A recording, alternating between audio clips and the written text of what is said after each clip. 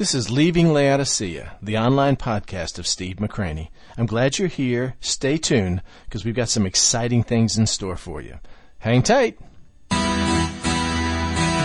can't handle the truth.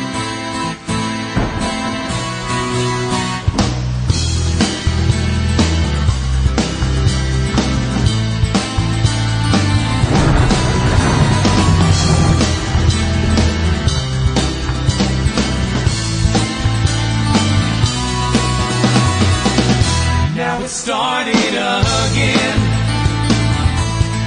Rain coming down. I'm all alone.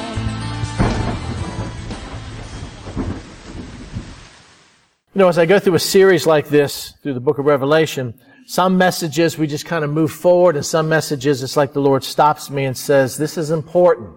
This is one that we need to kind of get a handle on, and that's the message I'm going to share with you today. So I want you to look beyond just this report card talking about the church in Thyatira, its historical value, and also for the value for today, but to learn some encouraging truth that you have God Almighty living within you, that you have the third person of the Trinity who has taken residence inside of you, that nothing formed against you will prevail, that Satan flees because you simply resist him because of the power of Christ that lives in you, and that God has done amazing things through just one person or a handful of people versus what our culture says, that this ball is rolling down the hill and there's nothing we can do about it. So I hope the Lord encourages you with this as He did for me as I was preparing it. You know, we've been talking about the report card summaries of the churches. Again, Ephesus has good things and bad things said about it. And Ephesus was the church that left its first love. Smyrna was the persecuted church. And the Lord only said good things about that church, to stay faithful and hold on to what you have. Pergamos, of course, was the compromised church. It was the church that had married into the state. But even here, the Lord said good and bad things about it. Thyatira, the church we're looking at now, is the corrupt church. It's the church that got its eyes totally off Christ and began teaching horrific doctrine. But the fact, even here, the Lord said good and bad things about that church. So let's go through this letter one more time. We'll just read it, breaking it up into various segments, the letter to the church of Thyatira. First, the name of the church. This is the outline the Lord uses with every one of these churches. And to the angel of the church in Thyatira write. And then, of course, he includes the title of Christ, and he does this in every one of these letters, and every one is different. But this one is the only one where he calls himself the Son of God. These things says the Son of God, and then describes himself as a God of judgment, who has eyes like a flame of fire and his feet like fine brass. We talked about that a couple of weeks ago. And then, of course, there's the good news, because the church in Thyatira had both good and bad things said about it. And here's the good news, the shocking good news for the church that represents prophetically the church of the Middle Ages, the church of the Dark Ages, basically the Catholic Church. It says, I know your works, your agape, that's a tough one, your service, diakonos, which is the word we get deacon from. It means your ministry, your faith, and your patience. And as for your works, it says that the last are more than the first. So the Lord's looking at this church and saying it's actually getting better as time goes on. And then he gives them the bad news. Nevertheless, I have a few things against you, because you allow that woman Jezebel, who calls herself a prophetess, to teach and seduce my servants to commit sexual immorality and eat things sacrificed to idols. We delved into this last week, this doctrine of Greek dualism or something else, Gnosticism, that kind of moved into the church. The Lord says, I gave her time to repent of her sexual immorality, and she did not repent. And so the Lord gives really bad news. It goes from just bad news to kind of probably the worst bad news of any of these letters.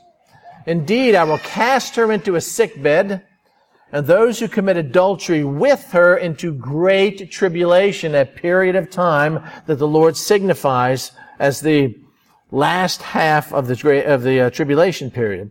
Unless, this is what's going to happen, unless they repent of their deeds.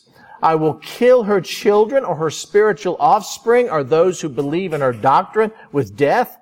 And even in all of that, I'm going to bring glory to myself, because even when I do something as horrifically judging this church, that all the churches will know that I am He who searches the mind and the hearts, and I will give to each one of you according to your works. And then the exhortation, which is what we're going to focus on today. The exhortation. Now I say to you, or now to you I say, and to the rest in Thyatira, defined as many as do not have this doctrine, who have not known the depths of Satan, as they say, I will put on you no other burden, but hold fast what you have till I come. And then, of course, the promise to the overcomer. He who overcomes, and not only overcomes, but keeps my work, how long? Until the end. To him I will give power over the nations, and he shall rule them with a rod of iron. They shall be dashed to pieces like potter's vessels. And also I will give him the morning star. What in the world does that mean? And then the closing. He who has an ear, let him hear what the Spirit says to the churches. Which means this isn't for everybody. It's just for a select people that have been chosen to hear this message. In each of these letters, we have the name of the church, which we've already talked about, the title of Christ, the good news. We looked at his bad news. Today we're going to focus on the exhortation to this church. But before we do, you got to get this. You have to get this. I want to share with you some encouragement from the Proverbs. I love the Proverbs. If I could choose, if I was in a prison somewhere and I could only have a couple books of the Bible, I would want the Proverbs. I would want the book of Revelation, because there's a blessing promised to those who read that. I would want the Gospel of John, maybe the book of Romans, but I would definitely find myself daily going back to the Proverbs. This is how we live. This is the wisdom of God. And if you read the book I wrote last year, that how we get wisdom is found in more of Christ. Jesus Christ became for us sanctification and the wisdom of God himself. And so the more I understand the Proverbs, the more wisdom I see, the more I understand who Christ is. So you need to get this as we share. This is Proverbs 28, verse 1. And it simply says this: the wicked flee when no one pursues, but the righteous are bold as a lion. I got that. That makes sense. People that are hiding something, people that are insecure, people that don't want to be confronted with the truth, they run even though no one's chasing them. But the righteous are bold as a lion. Well, how bold is that? And what are they bold against? What is this righteous person being bold against? Is it a personal or family threat? We talk about what a man is, a provider, protector, a prophet, a priest, and all that kind of stuff. Or is it just evil in general? Or, like with our nation, is it the consequences of collective iniquity? That, we've been aborting babies since we made it legal to abort babies in 1973. They've been aborting them prior to that. We call everything of God bad and everything of the world good. And, we've got this whole gay marriage and homosexual rights and just rebellion running rampant. What does he mean when he says, the wicked flee and no one pursues, but the righteous are bold as a lion? And who are the righteous? When I think of righteous, I think of a collection of people. We're the righteous. We're like just all of us together. It's me and you, and we're kind of all this together. And therefore, when there's not a group of righteous people, then I kind of slink back into the shadows because it's just me. And what can I do? What can you do with this massive system out there that wants to destroy everything about Christ? And then we get to verse 2. Now watch this very carefully. Because of the transgressions of a land, many are its princes. But by a man of understanding and knowledge, right will be prolonged. Because of the transgressions of a land, many are its princes. But by a man of understanding and knowledge, right will be prolonged. In order to understand what we're going to talk about in the church in Thyatira, you got to get your head around this. Here's what it means. Because of the transgression, that word means rebellion of a land. Have you ever known a land more rebellious than ours? We honor rebellion. We exalt rebellion. If you watch television sitcoms, 14-year-old kids are smarter than their parents. 14-year-old kids want to tell what the parents, you're kind of stupid, you're kind of old fogey and all that kind of stuff. And then when the show ends, of course, they prove to be right. The funniest characters on television, the characters that have it all together, are the gay characters, and the characters that hold on to biblical values. They're some sort of sinister kind of deep-seated kind of idiot, and just rebellion of everything is in our land. And because of that, it says, many are its princes, its rulers, officials, chieftains. I mean, we are overloaded in our nation with bureaucratic officials, are we not? Donald Trump's been talking about alleviating some of the tax code because we're taxed higher than any other nation on the planet because there's all these layers of bureaucracy. Okay. That's the situation. But who are the righteous? But by or through, and here's the word, a man. One. Singular. An individual. Not a corporate body. A corporate body would be great, but the Lord can move through one man of understanding. Not just any man, but a man that meets certain qualifications, meets certain requirements. A man of understanding. This is a word that's inundated in the Proverbs. It means one man that can discern, to pay careful attention to consider diligently. A man that sees the situation, but sees what the Word of God says and is able to determine the course of action that follows the Word of God, navigating through this cesspool of filth and transgression in our society to bring about a godly result. By or through a singular individual, one man of understanding and knowledge. The word for knowledge here is yada. And yada is the same as the word in Hebrew that is translated in Greek, gnosko. It's 1097. A man of intimate knowledge, a man of experiential knowledge, a man of loving knowledge, a man that not only understands, but I have the knowledge of living righteously, of doing what is right. That when a society is, and a culture and a church and our families and our relationships are heading towards the abyss, that by a singular man of understanding and knowledge, right, justice, the character of God will be prolonged in a land and in a nation. This is just talking about a microcosm here. It's talking about a land. So the question I have is, what does that right will be prolonged mean? And so what I did is I just started looking at a couple other Bible translations. The New King James Version, it says, the state thereof shall be prolonged. In the NIV, it's a man with discernment and knowledge, he maintains order. In the ESV, its stability of that nation and that land will continue. In the RSV, its stability will long continue. In the NASB, so it endures. The idea of the fact is that when godly men come together of understanding and knowledge, men that are committed to doing what is right no matter what, that it doesn't take an army of men, it takes just one to turn a nation around. Just one. The great awakenings, those great revivals that took place in the 1700s and the 1800s, they didn't begin through a denomination. It didn't even begin with a church. They began with one man who was empowered by God, and God used him to begin some sort of a revival that changed the face of our nation that we've come to believe can never happen again. And it's not true. It just takes a man of knowledge and understanding for right to be prolonged in our nation. And by the way, that man of understanding could be in this church, could be in your family, could be you. You. Let's look at the exhortation. Understanding that, let's look at the exhortation of the church at Thyatira. Here's what he says. He says, now to you I say. You know, we've gone from talking about Jezebel and talking about the followers of Jezebel and talking about how wicked they are and all the things you're going to do to those people who believe in this perverted false doctrine. But now he switches and he starts talking to individuals.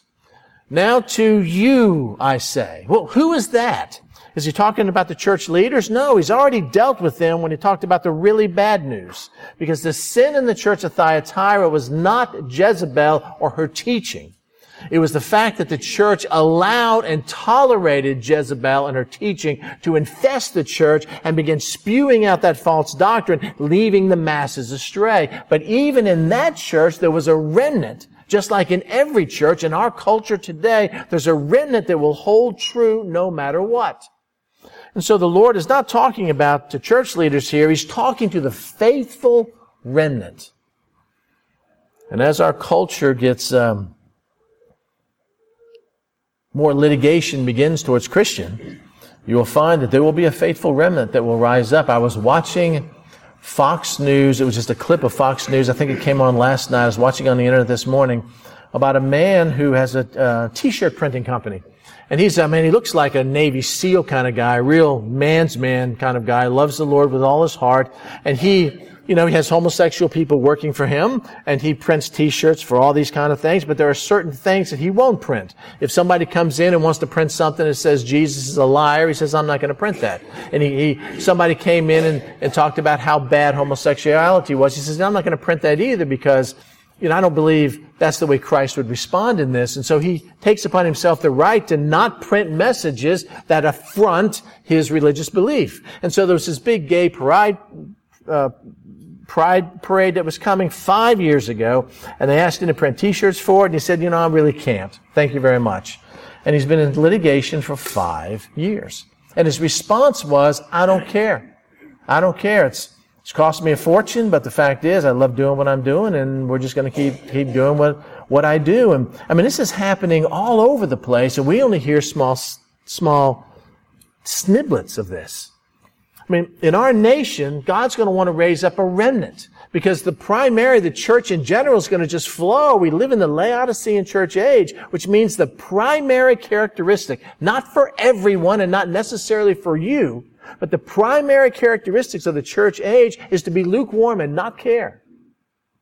To think we don't need anything. And the Lord tells us how wretched we are. But there's a remnant in every church age. That's why the Lord gives this exhortation. In every church age, no matter how bad it is, that if you stand firm for the Word of God, that He promises to bless you immensely. And I've almost come to the conclusion that true preaching today really only preaches to the remnant. Because those are the people that want to understand what the Word of God is rather than just kind of a feel-good message that makes me, feel good in my sin. Now to you, I say, not just to you, but also to the rest in Thyatira. Who are these? And he describes those as the faithful remnant. The ones in Thyatira, as many as do not have this doctrine, this teaching and this lifestyle of this prophetess Jezebel, who basically was saying, if you really kind of study it, especially who Jezebel was, that your body is one thing and your spirit is another. And it's like Gnosticism, that God exalts your spirit but not your body. The flesh means nothing, so you can do anything you want with your flesh. In other words, I can have all sorts of sexually immoral relationships with my flesh, but it doesn't affect my spirit at all. Paul says it's exactly the opposite. Some sins are outside of your body, but the sin of sexual immorality becomes part of who you are. Remember? Being one flesh with a harlot. And Jesus is speaking and saying, I say to you, and not just you, but the rest in this church age, as many as who have not fallen prey to this doctrine, who have not known the depths of Satan. This is the second time in these letters he's used this phrase. And it's a phrase used by those who follow this deception by Jezebel to describe their teaching and understanding. And it's almost used as a banner of honor. We're so close to the Lord that we can actually get involved in the deep, sinister things of Satan as light and darkness, do anything we want with our body, sacrifice to Satan, have physical experiences with whatever it is, and it doesn't affect us at all. He says, those who have not known the depths of Satan, as they say, as the followers of Jezebel say. And what he says is that I will put on you no other burden. Jezebel and her followers claim to be invading the very depths of Satan's domain and yet somehow remain spiritually pure and uncorrupted. I have actually heard reports since Hugh Hefner died that a bunch of Christians actually went to work with Hugh Hefner so they could basically, in the Playboy Mansion, was their claim, so that they can somehow be light in darkness, kind of like Christian missionaries. And their lives are as corrupt as Hugh Hefner's life is. And it's like, it doesn't work that way. I mean, we're to be in the world, but we're not to be of the world. If all my friends are cussing and telling jokes and doing stuff that are abhorrent to God, and I want to witness to them and be part of that group, I don't do that by joining them in their sin. You understand what I'm saying? That's becoming of the world. I'm in the world, but not of the world. They were claiming that they can go down to where Satan lives and the deepest, darkest, perverted kind of sin and yet remain spiritually pure and uncorrupted, because that's just my body, but my spirit is fine. We have this spirit today in the church. They believe they could experience all the sin of Satan in the flesh and remain unscathed spiritually. After all, this is a Gnostic teaching, one of the first great heresies that we even still have today. The Gnostics believed that one was free to embrace the lifestyle of anything, including Satan, and participate in the sins of the body without harming the spirit, since the spirit is all that mattered and the flesh means nothing. Totally contrary to what the Lord says. Romans 12 would lay not our spirits, but our bodies down as living sacrifices. It talks about when a man is involved in a sexual sin, it's not just a sin outside his body, but it just melds him together because he becomes like one flesh with that harlot in. This was what they were teaching. And people who were carnal or half-hearted followers of Christ, wow, I can have all my sin and still think that I'm presented faultless at the foot of Christ. It says, now to you I say, and to the rest in Thyatira, as many as do not have this doctrine, who have not known the depths of Satan, as they say, I will put on you no other burden. No other burden. What they had to contend with to stay pure in Thyatira was enough for them to have to bear. I'm not going to try to correct any other thing that you're going through. I'm going to cut you a little slack, because your plate is full right now, which explains why some of the issues that we have with the church in Thyatira were never dealt with. But here's what he says. Now here's his exhortation to them. But you are to hold fast to what you have. Now he's talking to those people who are not following the doctrine of Jezebel or have not known the depths of Satan. So hold fast to what you have. Well, what do I have? What you have is what makes you a remnant. You have the truth of the gospel. You have the Holy Spirit living in you. Hold fast to what you have. How long? Until I come. When Christ comes, of course, as we talked about when we looked at the name of Christ, he comes in judgment to this church. But also, the Greek phrase for hold fast means it's not easy to hold fast. It's hard to hold fast. I talked to some women who are married to lost husbands. I have some of that situation in my own family, and it's hard. I mean, it's hard. It's hard to honor Christ when your husband doesn't honor him at all. I've talked to some believers who work for corporations that are anything but Christ-honoring and are demanding them to do things that totally violate what the Scripture teaches. And that's a tough decision, because we like to think in our culture, oh, that's church and this is world, but it doesn't work that way, because we're sent into our jobs, whatever they are, to be a light in that darkness. And it's a tough thing. To hold fast what you have until I come means that that I have to hold fast to the very end. To the very end. So in a summary, so we have a faithful remnant that are told to hold fast what they have, which is the truth, until I come or Christ comes. And this remnant is by definition small and insignificant in number. You may be the remnant in your family. It just may be you and your husband or you and your wife, surrounded by a group of unbelievers. Mo experiences that every time he gets together with his family. Are you the only believer with your family?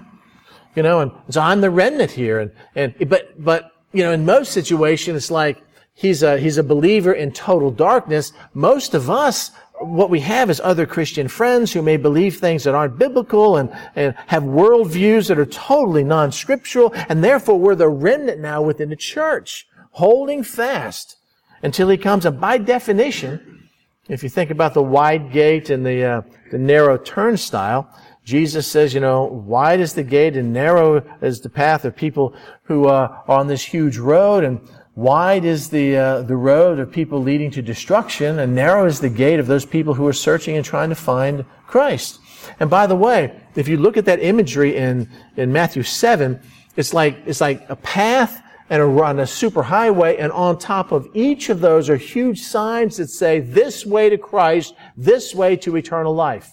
And the wide path wants to be able to go and do anything they want, but those in the wide road, but those in the narrow path or the turnstile pretty much can only come Christ's way. So if you feel as a remnant that you're small and insignificant and there's nothing you can do, it's not true. Because Jesus told this group that they're to become overcomers. And in being overcomers against all odds, they're promised something, even in the church of Thyatira, absolutely breathtaking. Not to everybody, but just to the remnant, to the overcomers, which you can be part of, and me too, in every church age. Here's the promise. And to he, note this now, this is personal. This is an individual. It's not a corporate body. It's not to a church. It's not to a family. It's an individual thing. Now, to he who overcomes, or literally is a true Christian, not a cultural Christian, not an acceptable Christian by our culture, but a true Christian. Well, what's a true Christian? Well, if you want to find out what it is, ask a lost person. Ask a lost person what a true Christian should believe. Ask a lost person how a true Christian should act. And then line your life up with what a lost person said you should be, and I think you'll be shocked. A true Christian is someone who has died, and Christ now lives in them. A true Christian is someone who doesn't worry about tomorrow because Jesus says he's already taken care of all that. It doesn't fret about what's going to happen because he's nestled in the bosom of Christ. A true Christian is a slave, a bondservant, a doulos to God Almighty. When it talks about overcoming, here's what John says about that. 1 John. He says, "For whoever is born of God overcomes the world." Are you born of God? Then the promise is that you overcome the world or the trappings of the world. And this is the victory that has overcome the world. Well, what do I have that allows me to be an overcomer and overcome the world? My faith.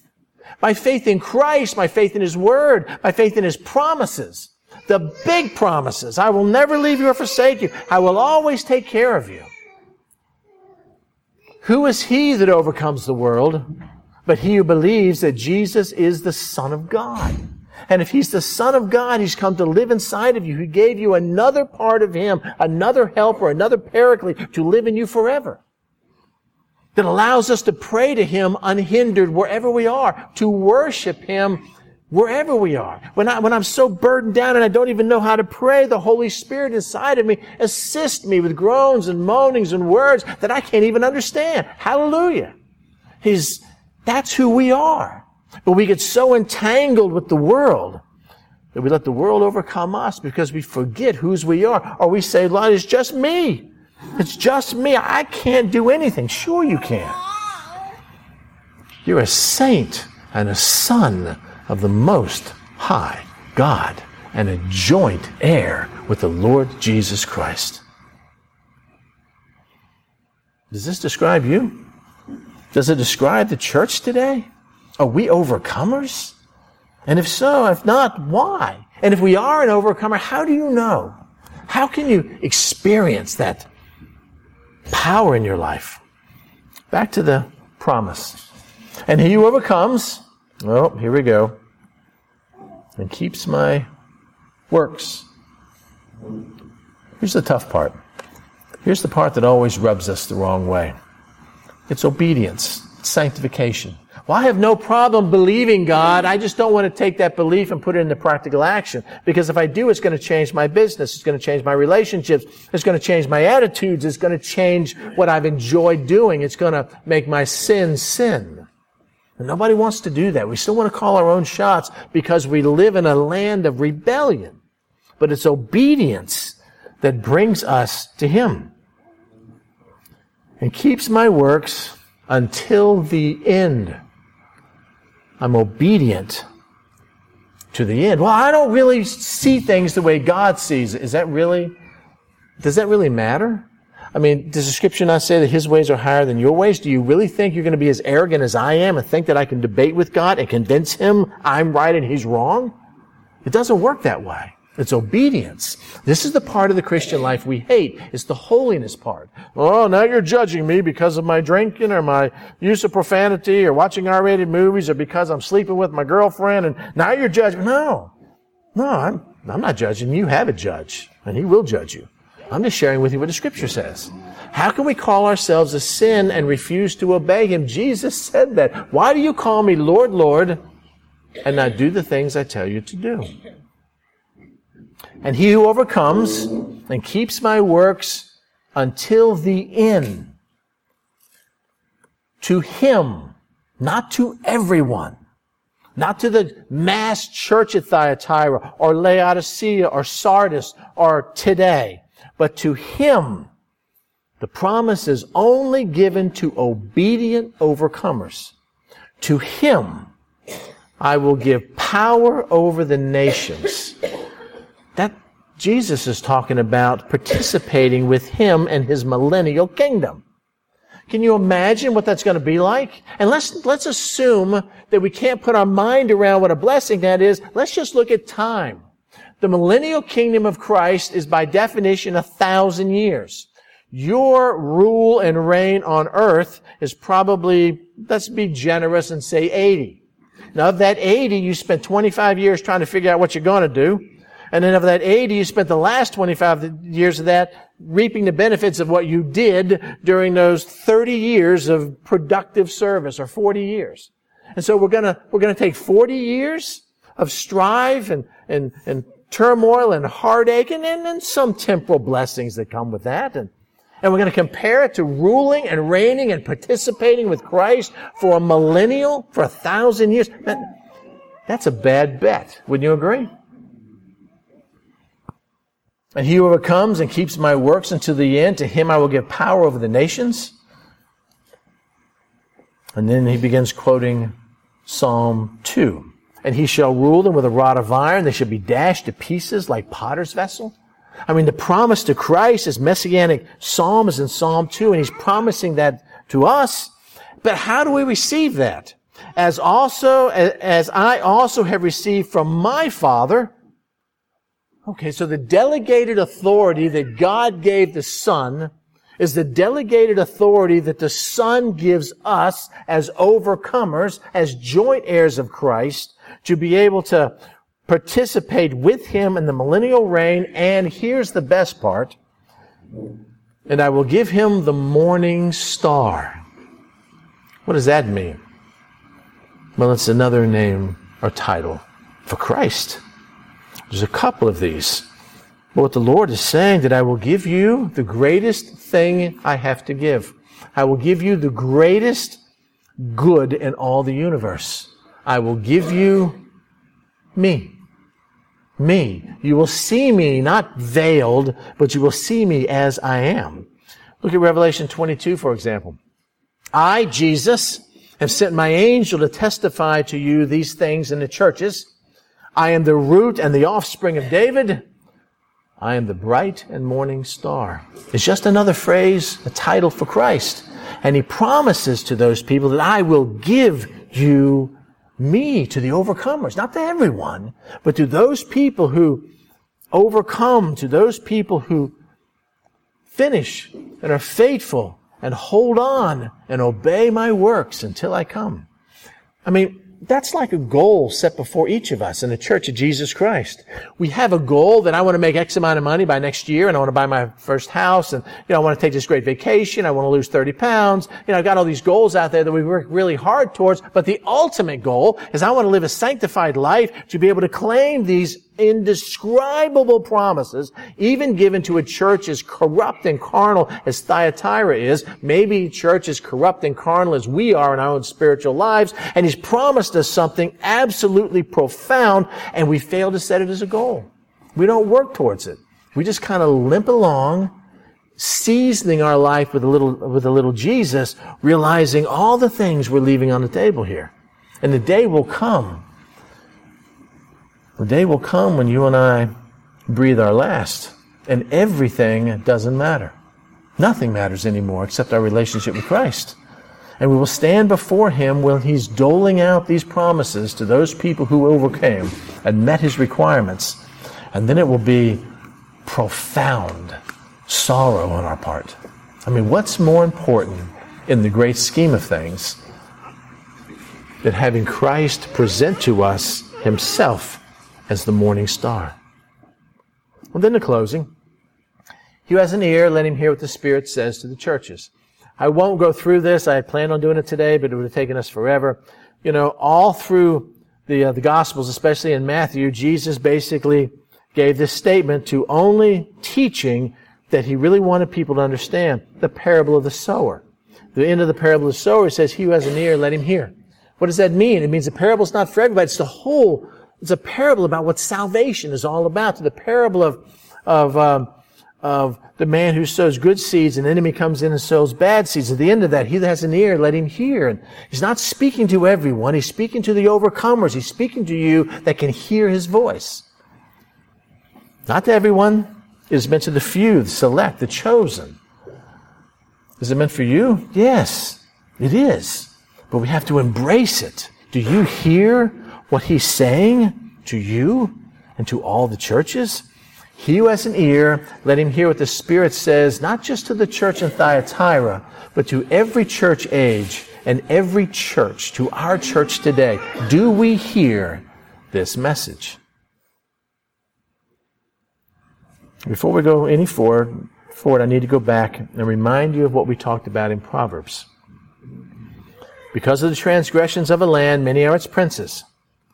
But by or through a man, one man, you, sitting in the chair you're sitting in right now, through you, a man of understanding and knowledge. Well, if I don't have that understanding, I need to be this man. I need to figure out how to have this understanding and this knowledge so right, for my family's sake, for the nation's sake, for just people in general, will be prolonged. And the question the Lord was asking me is, could that man be you? The question I'm asking you is, could it be us corporately today? Are we willing to pay the price, to meet the qualifications, to be the kind of man and woman that God can use to literally change a culture? He's done it in the past. He sent one reluctant prophet to Nineveh, a city far more carnal than Los Angeles, and he preached this message that half-heartedly, Chuck Missler kind of sums it up by saying, 40 days, you get yours.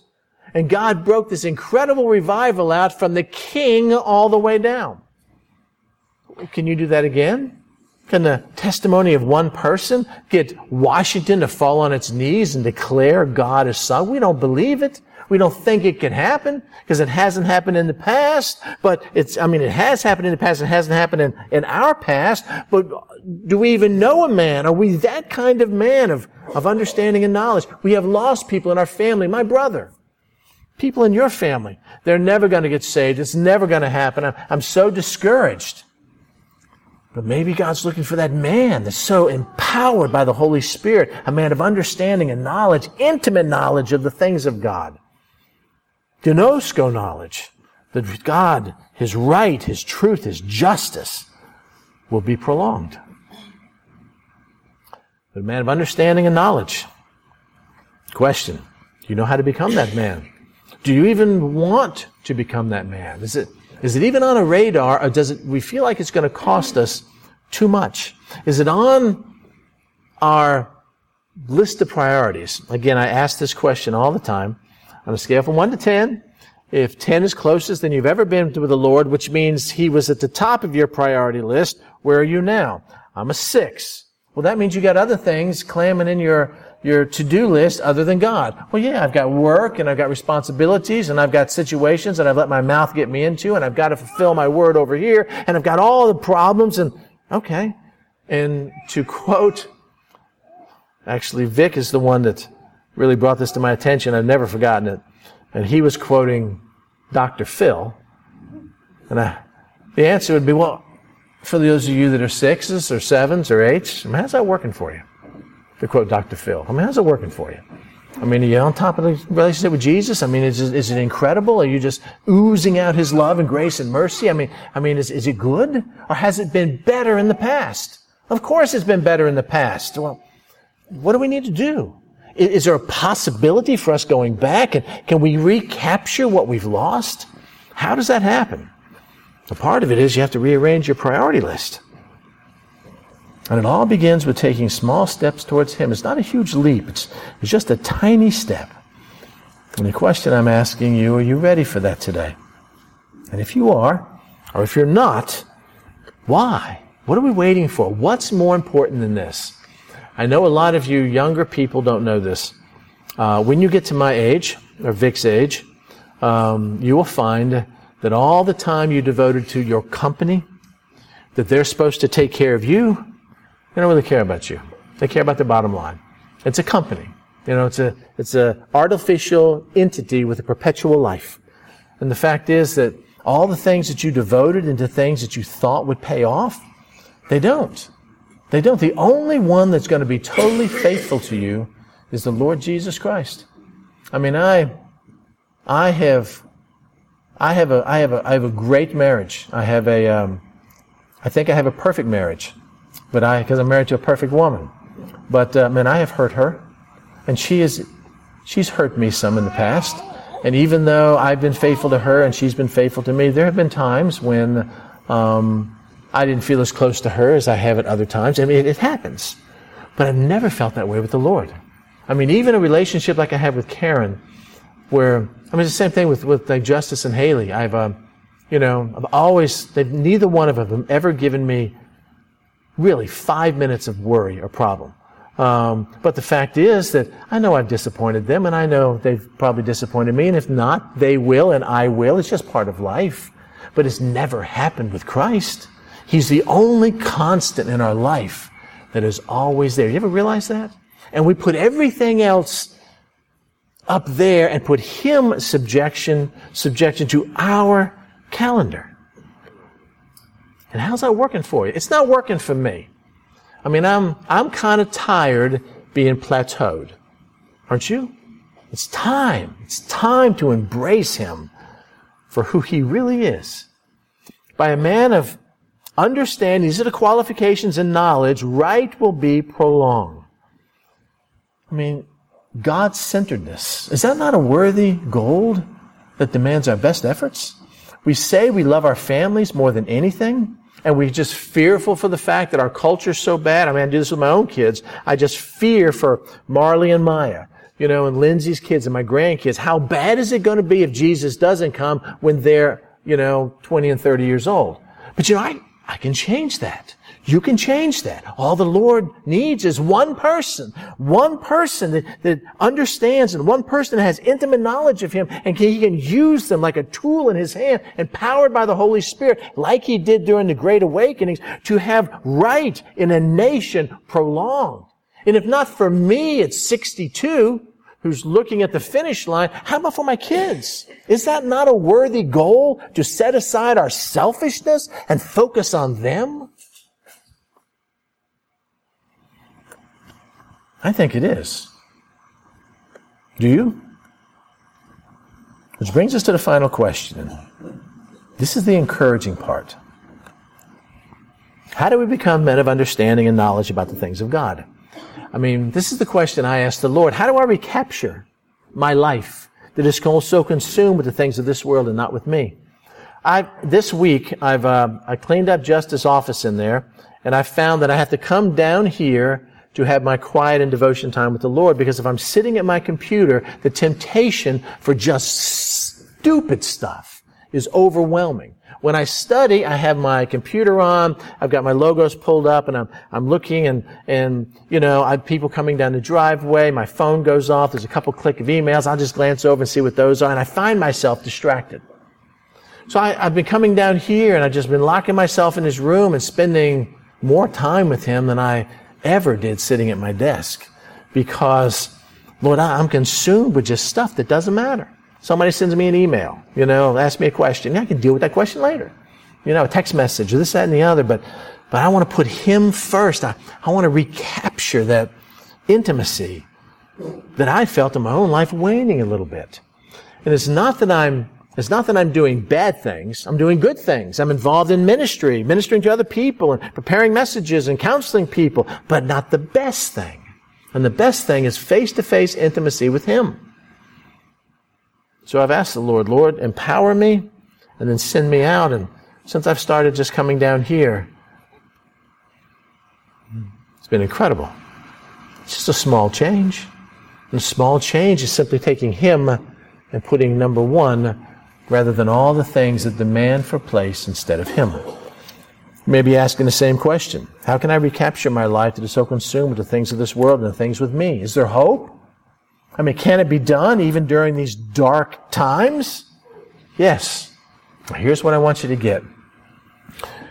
This is what's so incredible. We serve a God of second chances. Actually, we serve a God of like 30 chances. Have you noticed? And all we have to do is repent or do what He says in these 7 letters, irrespective of where we find ourselves personally in these 7 letters. And we find that everything changes. In the church of Ephesus, the thing he said bad about them was, you have left your first love. Steve, you've left your first love. You're not as passionate about me as you used to be. I remember when I first saved you that you would do anything based on faith and just run, and it was incredible. But since then, you've kind of settled down like everybody else and just kind of relegated me to this part of your life when I want to be all of your life. Well, to the church at Ephesus, or to me or you, what am I supposed to do? And the Lord tells us, remember therefore from where you have fallen when you were at 10. And repent and do the first works. Go back, ask the Lord to forgive you, and go back and do what you did when you first got saved, when you were 10. The definition of mental illness is to do the same thing over and over again and expect a different result. True? If you know what works and it's not working for you now, like the church at Ephesus, go back and do what you did in the beginning. Thank you, Lord. Thank you for a second chance. Church in Smyrna, they're persecuted. They're suffering for their faith, and things are kind of tough. My husband doesn't understand me, and my family persecutes me all the time. I'm having a really tough time at work, and it's really rough. Even like I just shared with you, the man who's being sued for 5 years because he just wanted to live according to his convictions. What am I supposed to do when I'm suffering that way? I just want to crawl into my hole and forget everything. No. Here's what Jesus says. Do not fear those things which you're about to suffer. Well, what am I supposed to do? You be faithful unto death. You be faithful until I call you home. And if you were here for Jeannie's memorial service, I shared something that I had never heard at a funeral service before, that because of the fall, Adam and Eve, that we were separated from God, no longer had intimacy with God, no longer were able to meet with Him face to face as He walked in the garden in the cool of the day. And so God cast Adam and Eve out of the garden, and He placed there at the mouth of the garden this flaming cherubim with these swords going all directions to prevent Adam and Eve, or you and I, from going back into the garden and eating the tree of life and living their sin forever. So how do we get reconciled to God? What are we supposed to do? And I shared then that God gave us a gift, an incredible gift. And everybody goes, oh, Jesus. No. Death. It's the gift of death. Because it's only through death that we're reunited back face to face with our Lord. Absent from the body, present with the Lord. As long as I am present in the body, I can only experience Him through veiled glasses, seeing Him like my face in a mirror dimly. But after death takes place, I experience Him face to face. So the church in Smyrna, don't worry about the persecution you're suffering. Be faithful until I give you the gift, until I bring you home and meet with you intimately and face to face. To the church at Pergamos, well, Lord, I've really let all this sin into my life. I used to be really on fire for you, but now I've got these friends that are driving me, into sin. And I'm doing things I swore I'd never do again. And what am I supposed to do? I mean, I'm all caught up and living this worldly life. The answer's simple. Jesus tells that church, repent. Just repent. Ask the Lord to forgive you. And by the way, will He? Already has.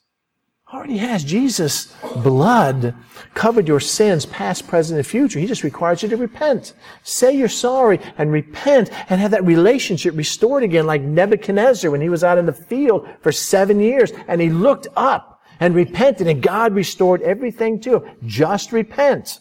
Well, Lord, my life is like the church of Thyatira. I'm believing things that are all messed up and, there's no light inside of me. I tolerate sin in my own life and the sin of my family and with the sin of my friends. What am I supposed to do? Well, you know the truth. God has saved you. He's put His Holy Spirit in you. Then hold fast what you have until I come. Just hold on to what is true and reject the things that are false. The church in Sardis, which is the dead church that we're going to talk about in the weeks to come. They don't have a flame anymore. It's all burnt out. They're just going through the motions. It's just rote memorization. There's no passion anymore. It's what I don't want to have happen to us. What do I do?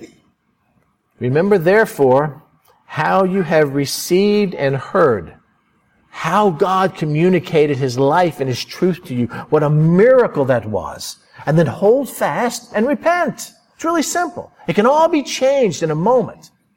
To the church in Philadelphia, which was the missionary church, was the church that was going out and God only said good things about this church. It was the faithful church. Maybe that's where you're at. Well, what am I supposed to do then? What's the admonition for me? Behold, I'm coming quickly. Hold fast what you have, that no one may take your crown. Wait a second.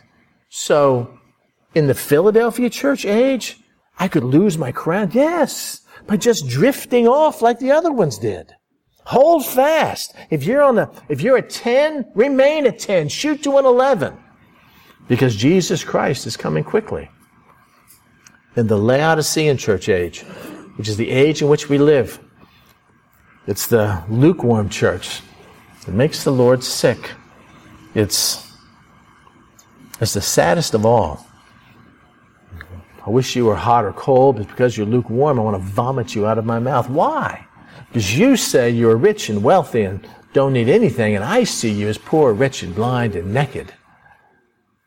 Chilling words. But then the Lord gives some incredible encouragement to us today, living, if this is how you're living right now, in this lukewarm, Jesus, kinda. I'm kind of a Christian, but you can't really tell by my life. And here's what He says. As many as I love, I rebuke and chasten. Therefore be zealous and repent. You be zealous, you be fired up about the Lord, and you repent of your lukewarmness and your carnality and doing things your own way. And here's the most incredible promise. Behold, I stand at the door and knock. This is Christ knocking. If anyone hears my voice and opens the door, I will come to, this is not talking about the church. These are individuals. This is personal. This is you.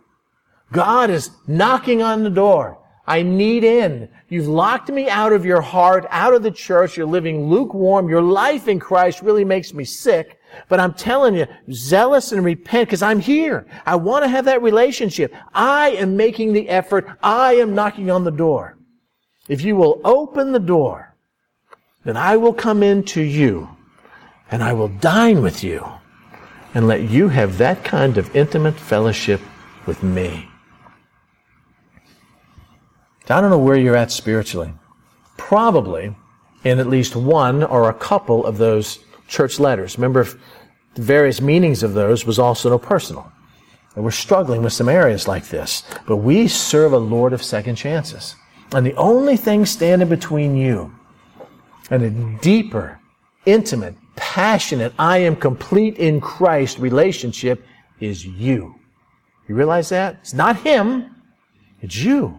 He's already provided everything for us. He's declared us complete in Him. All we have to do is reach out and receive that intimacy from Him. By just asking, confessing, and praying, and realign your life in such a way that the Lord Almighty gets glory for everything. Amen? Well, I have committed sins that I can't forgive myself. Got that. But that doesn't mean He hasn't. Ask Him. I mean, I find that in my own life that, when someone sins, when I sin, there's three people I need to ask forgiveness from. One is the Lord. One is, if it's possible, the one that I've sinned against. And the other one, of course, is me. The Lord forgives me automatically as soon as I ask Him. True? Totally. It's like cast as far as east is from the west. As Corrie ten Boom used to say, throws it in a lake and puts a sign there that says no fishing, no digging it back up again.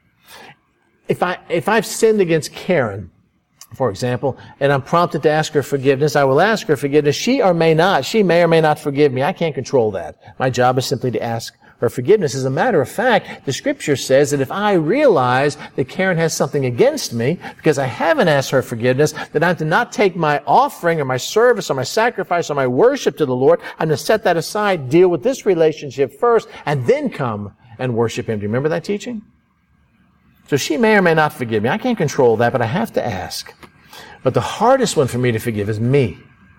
I drag this stuff back up that I've been forgiven with in the past, and I beat myself up with it all the time. But God is a God of second chances. And when I ask for His forgiveness is complete. His forgiveness is perfect. And whatever you've done, whatever's holding you back, whatever's convinced you that God's not going to want to have a relationship with you because of this dastardly sin that you've committed, none of that is true. All you have to do is ask Him, and He will forgive you, and He'll restore you, and you can become that man or that woman that God can use to change a nation, to change your family, to change your friends, your neighbors, the people He's placed around you, to be light in darkness. And by the way, isn't that the goal? Let me pray.